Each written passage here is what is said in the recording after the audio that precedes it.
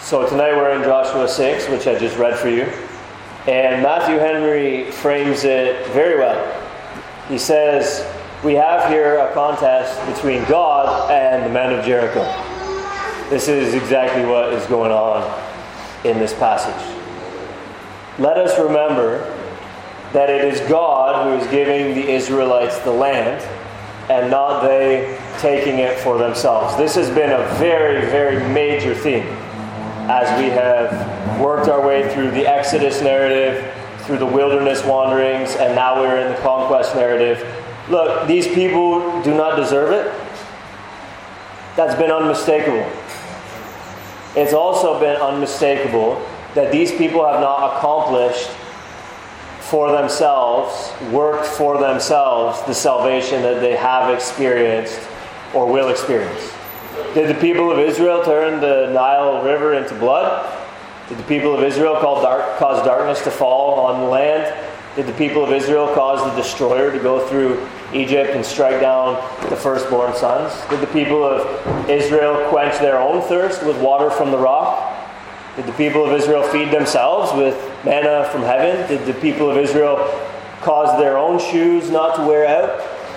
And so on and so forth. As we have made our way through, this should be, by now, abundantly clear. This is God who has brought the people up out of Egypt. This is God who has cared for them and preserved them through their wilderness wanderings. And now it is God who is giving them the promised land. This is neither deserved nor worked by their own might. It is all of grace. I would remind you of how this whole narrative started way back at the end of Exodus chapter 2. Of course, we know that this is all falling out according to God's decrees. In fact, He had told Abraham many hundreds of years earlier how it would all transpire. But in terms of chronology and sequence and sort of the human happenings, this story started like this. During those many days, the king of Egypt died, and the people of Israel groaned because of their slavery and cried out for help. Their cry for rescue from slavery came up to God, and God heard their groaning. And God remembered His covenant with Abraham, with Isaac, and with Jacob. God saw the people of Israel, and God knew. Exodus 2, 23 to 25. Look, what is happening here is that there is an undeserving and impotent people who deserve to be drowned in the Red Sea like Pharaoh and his army. Who deserve, in terms of what they have earned, to simply be left in slavery. There is no obligation on God's part here whatsoever. They are impotent to rescue themselves from the situation that they are in. But what do? They cry out to God. They cry out for help, according to the end of Exodus chapter 2. And what does God do? God hears, God remembers, God sees, and God knows. This is what we read at the end of Exodus chapter 2. And so, in terms of the human causation, if you will, in the chain of events, this whole thing starts with a cry for help.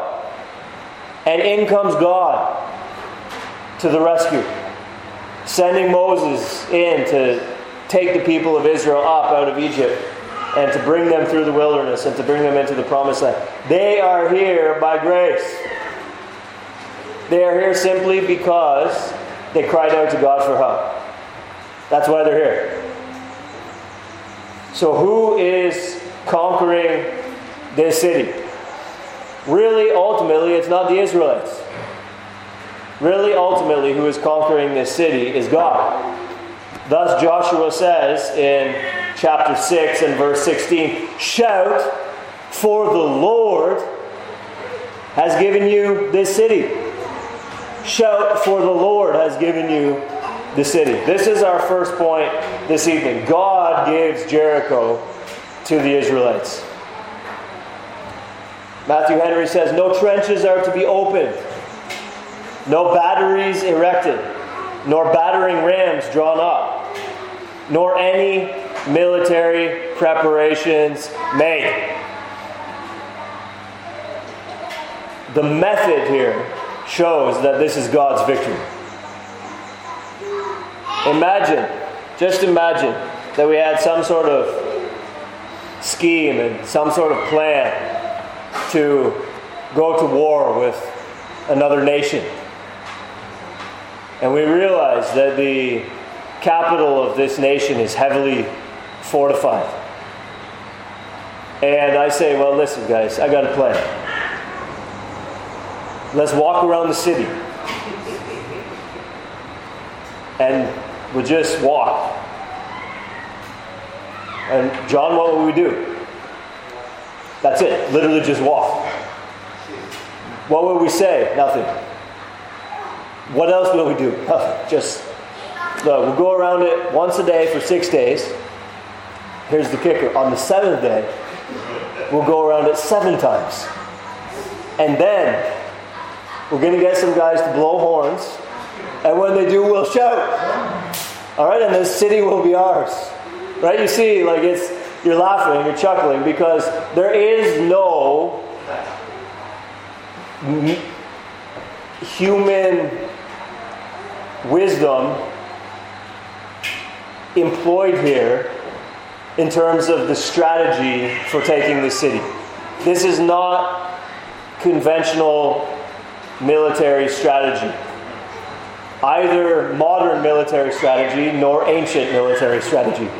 There is no time and place in history where this was common warfare. Alright, so the method here shows that it is God's victory.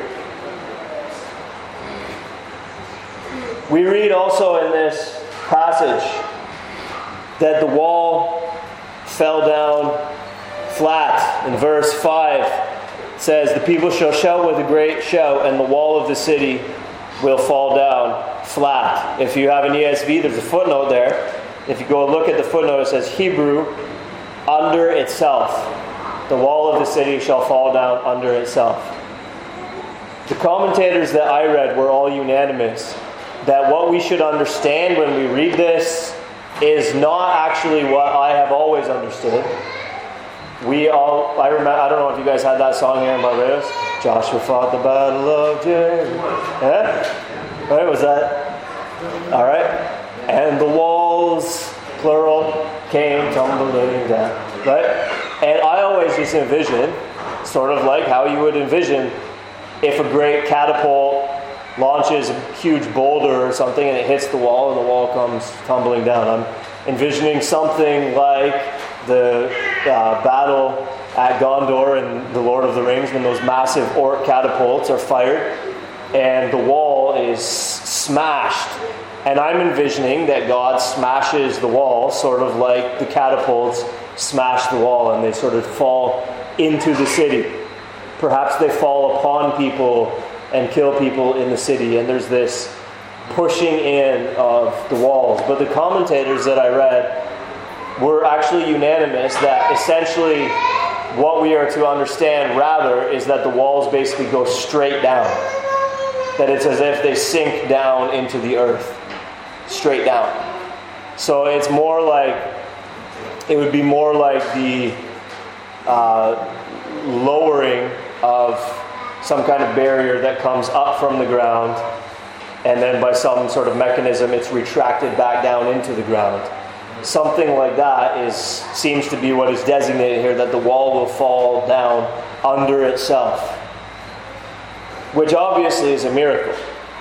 Because even if you were to just somehow exert incredible force on the top of a huge wall, you would not actually find that you just push it straight down into the ground.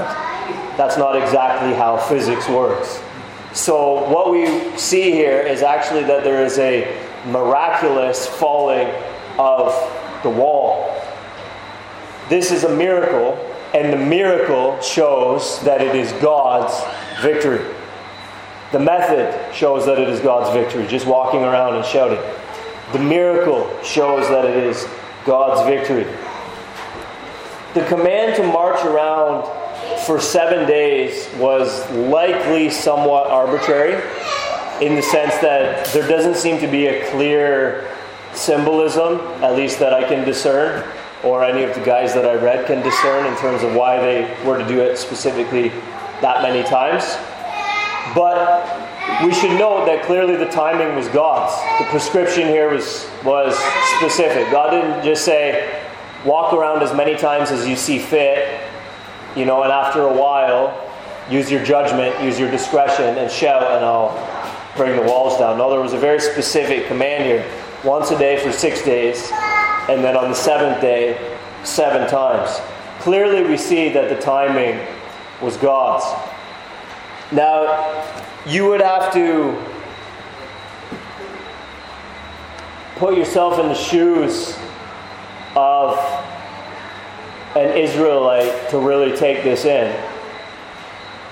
But just imagine walking around the city the first day, and you see just how big and how fortified these walls are. In fact, the 10 spies who had gone a generation earlier said, we're not going to be able to take this because the cities are great and fortified. So you go and you walk around and you behold it, and then you just go back to your camp. You would have to be sitting there wrestling with, is God really going to give this city into our hands? You would have to wrestle through what the generation prior had to wrestle through when they heard reports of the big cities. Right? And it would be certainly not using the element of surprise, to put it lightly, to march around the city each day for 6 days in a row, and then on the 7th go around 7 times. In fact, quite the opposite. You would be concerned that perhaps inside they were making preparations for this battle. And you would be thinking to yourself, we really should do this more quickly. We should, maybe after we marched around today, why don't we go back in the middle of the night and just do this thing? Because the longer that we let them sit and wait, and we signal our intention to take the city, the more and more prepared they're going to be. And so, what we surely are justified in imagining is people wrestling with the timing of this whole plan. And there is an implicit call for the people of Israel to trust God's timing here. That we're not going to take this the first day. We're not going to march upon the city and catch it by surprise. We're going to give them full notice that we're coming. In American football, sometimes when a kicker comes out to kick a field goal, the opposing team calls a timeout. And they call that icing the kicker. Because he comes out to kick a field goal and he gets focused, then the other team calls a timeout, and then he has to stand around for a couple minutes just thinking about what he's about to do. Like the people of Israel were basically had that same struggle, knowing that for 7 days we're going to have to take this big city. They had to trust God's timing. That if they do this God's way, according to God's timing, God is going to give them the victory when He's ready, even though it seemed against conventional wisdom. So there's God's method, God's miracle, God's timing. What we see, of course, is in the end that God does give the city to the Israelites. In the end, it wasn't Joshua's military strategy that is glorified. When we read at the end of Joshua chapter 6, verse 27, that Joshua's fame was in all the land. It's not because people thought, wow, what a brilliant military strategist Joshua is. Look at this plan he devised to have them march around. That's not why Joshua's fame was in all the land. Rather, Joshua's fame was in all the land because of the first clause of verse 27. It was manifest and apparent to all that the Lord was with Joshua. It was manifest and apparent to all that Joshua was the legitimate successor of Moses, who was the man whom God had appointed to be at the helm of Israel, and through whom he was going to work to care for his people. It was for that reason, because it was manifest in the conquest of Jericho that the Lord was with Joshua. It was for that reason that Joshua's fame was in all the land. But it was clear to everyone that it wasn't Joshua's military strategy, it wasn't the might of the Israelites, it was God who gave Jericho into the hands of the Israelites. So that was our first point this evening. The second point this evening is this: God had commanded that the city be devoted to destruction. In Joshua 6:17, Joshua says, "The city and all that is within it shall be devoted to the Lord for destruction. Only Rahab the prostitute and all who are with her in her house shall live, because she hid the messengers whom we sent." It goes on to describe what's to be done with material things. But the plain implication here is that everybody's to be killed. Everybody. Except Rahab the prostitute and all who are with her in her house. We know that this is the Lord's instruction because of chapter 7 and verse 11, where after Achan sins, and we'll talk about that, God willing, next week, God says, "Israel has sinned. They have transgressed my covenant that I commanded them. They have taken some of the devoted things," etc., etc. The implication of that is that this devotion to destruction that Joshua relays to the Israelites in chapter 6 is not Joshua's idea, but this is actually the Lord's command. So God has given command not only with respect to the material things, but God has given command with respect to all the human lives in Jericho. And the way that the people of Israel carry that out is recorded for us in verse 21. "Then they devoted all in the city to destruction, both men and women, young and old, oxen, sheep, and donkeys, with the edge of the sword." This is passed over relatively quickly in Joshua 6. It's just put to us sort of bluntly and matter-of-factly, because the emphasis is actually on God's miraculous giving of the city and not so much on the details of these executions. But we shouldn't miss here that God has commanded that the entire city be devoted to destruction. They're not to spare cute little babies or toddlers. They're not to spare elderly people in their 80s and 90s who pose no threat to them at all. They're not to spare the women. They're not to spare anyone. They're to kill everyone. This is the plain command of God in this passage. Now, obviously,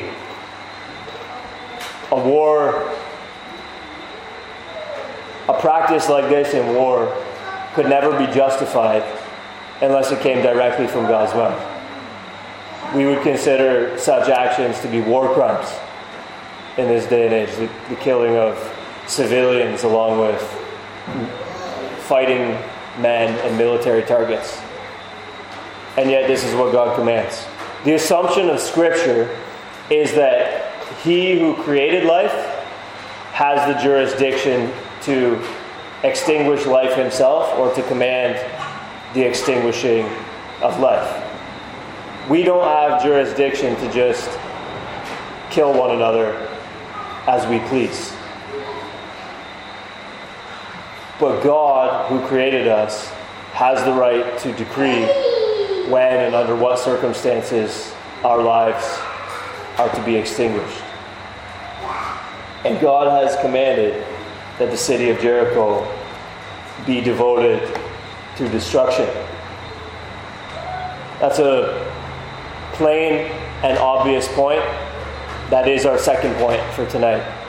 which leads very naturally to the third, which is this. There are only two sides in this battle. With God or against God. Simple as that. There is no neutrality in this war. There are no prisoners of war. There is no in between. You are either with God or you are against God in this battle here at Jericho. And all against God are devoted to destruction. Everyone who does not take God's side in this is to be devoted to destruction. But there is a willingness on God's part to be merciful to those who call upon Him. We know from Joshua 6 that Rahab and her family are spared. If this was put into film, we would cut from scenes of killing and bloodshed to scenes of deliverance, and then back to scenes of bloodshed and then back to scenes of deliverance, because that's exactly how the text reads. We see in verse 17, it says, "And the city and all that is within it shall be devoted to the Lord for destruction. Only Rahab, the prostitute, and all who are with her shall live." And then it goes to verse 20. People shouted, the trumpets were blown, the wall fell down flat. Verse 21, and they devoted all of the city to destruction. Verse 22, but the two men who had spied out the land went to the prostitute's house and brought out from there the woman and all who belonged to her. Verse 24, and they burned the city with fire and everything in it. Verse 25, but Rahab the prostitute. You see? So if a director were artfully and faithfully trying to put this chapter of the Bible into film, we would likely have some music playing and some slow motion footage, and it would probably be a very poignant scene where you would see on the one hand people being thrust through with the sword. Then it would cut to Rahab and her family, perhaps crying tears, which would be mixed. Fear, sorrow over their friends and other acquaintances being massacred all around them, and yet gratitude for being delivered. And it would cut back to this bloodshed. And it would cut back to Rahab and her family being let out. And you can almost imagine, this is what is happening in terms of the literary structure of this passage. It's cutting back and forth, and it's highlighting the contrast here. That's what a scene in cinema would do if it were laid out like that. And that's what the way it's laid out in this chapter. It highlights for us the contrast between those who do not cry out to the Lord for help and those who do cry out to the Lord for help. There is a marked contrast. It's brought out for us by panning back and forth between the killing and the burning and the rescuing, the preserving, the saving. There is a willingness on God's part to be merciful to those who call on Him. Hebrews 11, which is that well-known chapter. By faith, by faith, by faith, by faith, so-and-so did this. By faith, so-and-so did that. Hebrews chapter 11 and verse 31 says, by faith, Rahab, the prostitute, did not perish with those who were disobedient, because she had given a friendly welcome to the spies. She believed who Yahweh was. She believed that He had given the land. She believed that He may, in fact, be merciful to her. Way back in, well, actually not way back, but back in Joshua chapter 2, she cried out to this God for help. The only way she knew how, by appealing to the spies to rescue her when they took the city. And how did God deal with this woman who exercised faith in Him? He spared her. When we read in chapter 6 and verse 23 that the young men went in and brought out her and her father and mother and brothers and all who belonged to her and put them outside the camp of Israel, we're not to understand that they were left in perpetuity outside the camp of Israel. Rather, they had to remain out there because of ceremonial uncleanness until such a time as they were willing to become proselytes and join Israel as Israelites. And that did happen in due time. We read in verse 25, she has lived in Israel to this day, which obviously doesn't mean it's 2023, but to the time that Joshua was written. In Matthew chapter 1, we read the genealogy of Jesus. Salmon, the father of Boaz, by Rahab. And Boaz, the father of Obed, by Ruth. And Obed, the father of Jesse. Jesse, the father of David the king. So on and so forth down to verse 16. And Jacob, the father of Joseph, the husband of Mary, of whom Jesus was born, who is called Christ. She's not left as a perpetual outsider, but she is actually welcomed into the fold. What is the difference between Rahab's story and the story of the people of Israel? You can sum it up in one word. Nothing. Remember how I told you at the beginning, how did this story start? The people of Israel were undeserving and impotent. They were stuck in slavery in Egypt. Did God owe them anything? No. Could they save themselves? No. But what did they do? They cried out for help. And their cry for rescue from slavery came up to God. God heard, God remembered, God saw, God knew. That's basically exactly what happened with Rahab, isn't it? Did God owe her anything? And was she able to save herself? Not at all. But what did she do? She cried out for help. And God heard. God rescued. God saved. What is the difference between the story of Israel and the story of Rahab and the story of those who ultimately are saved from the penalty, power, and presence of sin by grace through faith in Jesus Christ? Again, one word. Nothing. Nothing. Did God owe us anything? Were we able to save ourselves? Not at all.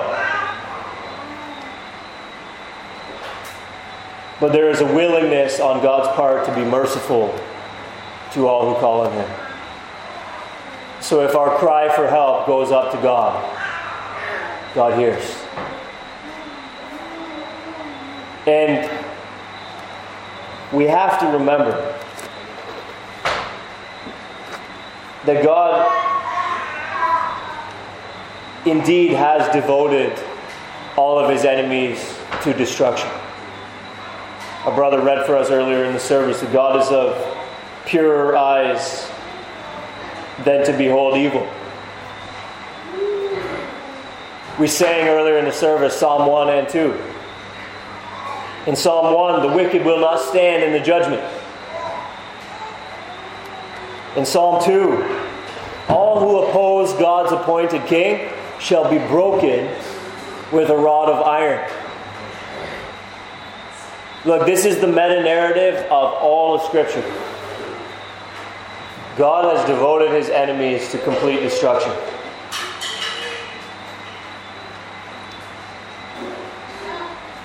But we may cry out to God for help. We may hear of the coming conquest. We may hear of rumors that our city will fall. We may believe what God says about the fate of Jericho. We may cry for God to help. God will hear.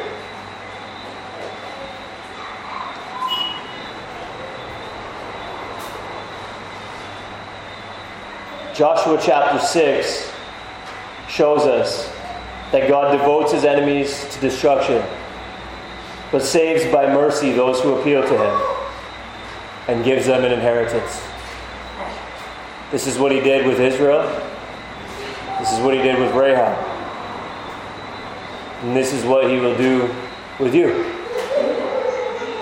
If you cry out to God for help, recognize that you are a sinner, very much in need of rescue from the penalty of sin.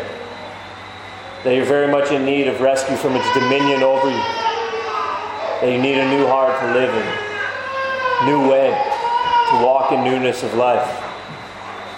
Recognize that there's nothing you can do or we can do together to fix this world and make everybody live in harmony, peace, make everything right again. Nothing you can do to rescue yourself from the presence of sin. But cry out to God for help. And God hears. God is willing to be merciful and spare those of his enemies who defect from their kinsmen, from their previous allegiances and allies, fortresses, defenses, and trust in him and him alone. When the wall of Jericho fell, we wonder how did Rahab's house, which was in the wall, what were the mechanics of that? Did it fall and she and her family were miraculously spared? Well, it says that the spies went into her house, so it seems it didn't fall. So somehow this wall just fell everywhere but where Rahab's house was, I suppose. This is what God will do for you. In the end, when he renders judgment on all his enemies. If you have cried out to help for him, you will find that you are spared by his mercy. That you're welcomed into the fold, that you're given an inheritance, as Israel was, as Rahab was. So it will be for all who are in Christ Jesus.